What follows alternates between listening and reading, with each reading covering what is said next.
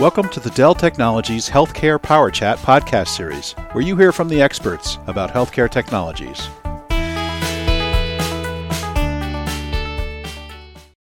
Hello everyone, Bruce Hall here, and welcome to another Dell Technologies Healthcare Power Chat. And today we're going to talk about bridging the digital pathology divide. And our guest is Mr. Mike Vellante, who's the Global Healthcare Lead for Unstructured Data Solutions for Dell Technologies. How are you doing today, Mike? Oh, I'm really well. Thanks, Bruce. Thanks so much for being with us. Could we start with a little bit of your background, please? As you mentioned, here at Dell Technologies, I have responsibility for leading our direction within the healthcare industry of our unstructured data solutions, services, and products.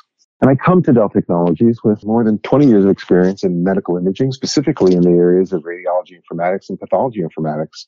Been part of several programs introducing new technologies into the space for digital adoption and digital transformations to improve efficiencies and improve productivity of clinicians and the service line in general. Thanks for that background, Mike. Before we get into digital pathology adoption itself, can you tell us some of the latest trends and what's been happening in the world of digital pathology? Yeah, certainly it's a really exciting time in digital pathology.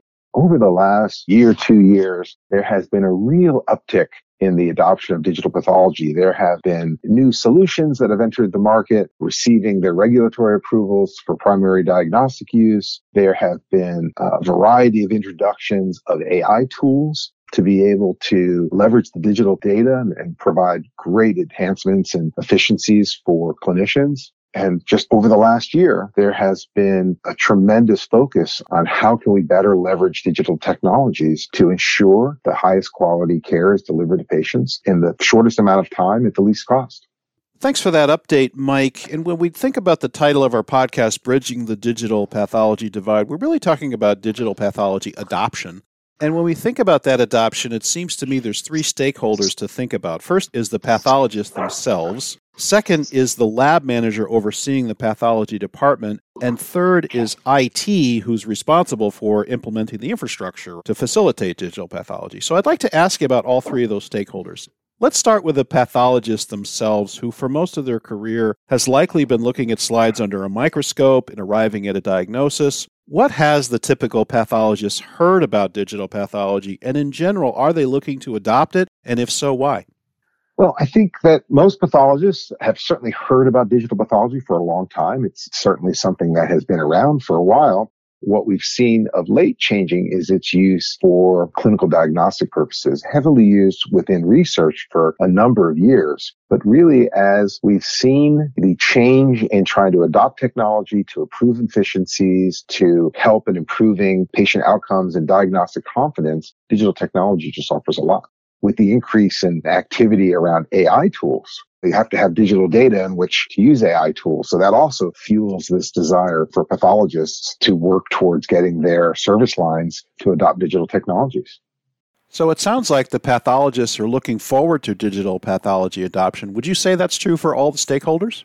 I would say that everyone's looking forward to adopting digital pathology. It offers such a wide variety of benefits to all the different stakeholders in the areas of being able to provide easier collaborations, opens the door to leveraging new tools to be utilized for the service line, to improving efficiencies.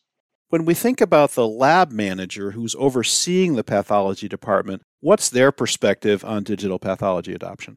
What the lab manager is looking at that's, say, different than the pathologist, the lab manager is trying to figure out how do I implement all the required workflow changes that are going to be required to adopt a digital workflow. And often, because these adoptions are done in phases or stages, you're going to manage a couple different kind of workflows, some analog workflow and some digital workflow. So a lot of work to be done on the lab side. As part of a transformation, it's not just, hey, let's just implement some new digital technology. It's how do we adopt digital technology? And we're doing it at a time, as I mentioned, it's a little bit unprecedented where we're now looking at how do we begin to enable the use of these tools to be able to provide services when physically not in the lab. Been hugely advantageous over the last year. Now putting on your IT hat, when we think about IT's perception of digital pathology, the first thing I can think of course, is more storage because we're going to have these very large images running around. Tell us about all the different aspects of the infrastructure impact of digital pathology adoption. You are right. The file sizes for digital pathology are large. When you look at just a typical slide with average amount of tissue on that slide, you're looking at a couple gigabytes of data per slide. You look at a pathology case representing 6 to 10 slides on average. You get to hundreds of terabytes to petabytes of data relatively quickly. And you have retention requirements within healthcare that span many years. So yes, it is from an IT perspective a challenge. And it really raises two basic questions to the lab manager, to the pathologists, to the IT department, which are, well, where do I start and how do I start? And what I think the IT department is trying to look at is they're trying to say, we have made decisions in infrastructure, we have other existing systems. So their perspective is, how do I most effectively support this clinical service line in their digital adoption? They've done it very effectively in other imaging service lines some many years ago, radiology and cardiology. And there's been a lot of decisions made in infrastructure and choices and understanding performance, scalability, reliability, and security. So how does that translate into IT's actual role in digital pathology adoption? So I think the IT department plays a really large role in helping map the strategy for adoption, that the adoption isn't just on selecting the equipment in the department. It's also selecting the IT infrastructure to make that solution performant. And it's also identifying the appropriate implementation methodology to support the workflow changes that are required and very beneficial when adopting this technology. Could we double-click into storage just for a second? When we think about capacity planning for all those large slides, how much extra storage is likely needed for digital pathology adoption, and how is it calculated and projected? As I mentioned before, the challenge is, what's the implementation plan? Many organizations look to implement digital pathology in phases or different ways. They may focus on a particular tissue type, that they're only going to focus on prostate first or the breast panel first. It's easy to do the calculations as to what that data is, but then there are considerations that need to be made as far as how much of this are you going to store and retain? Are you going to maintain a digital archive as well as storing the glass from the get-go? Ultimately, we see everyone looking to maintain a full digital archive. But the way you store that information and the type of infrastructure you leverage may have differences depending on what you think you might do with the data. If you're an organization that has interest in leveraging AI tools, then you may want really performant storage in which to be able to run those AI algorithms against, versus if you're looking to just store the data digitally and treat it as a long-term archive. You mentioned performant, you mentioned AI, which leads me to ask you about the rest of the infrastructure impacted by digital pathology adoption. What about the rest of the infrastructure?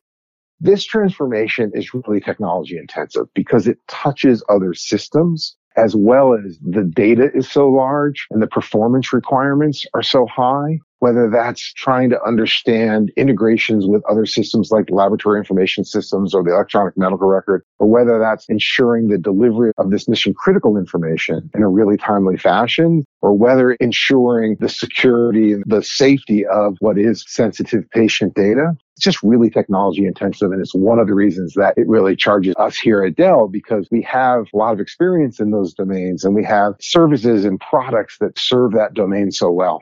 A couple of specific systems to ask about. What's the impact on the network when we're trying to move these large files around? And is there a cloud component to this?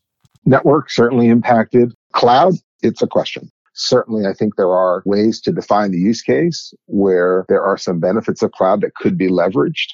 But again, to answer that question properly, you really need to answer it against a particular configuration and a particular organization as to how they're looking to leverage the data as they digitize it. This concludes part 1 of our podcast. Check back for part 2, where Mike addresses the questions IT is likely to ask the pathology department about digital pathology adoption, and whether the pathology department can implement digital pathology on its own without the involvement of IT. He also shares Dell's capabilities in deploying digital pathology, from infrastructure to working with the various stakeholders to ecosystem, and concludes with case studies, where to find more info, and final thoughts.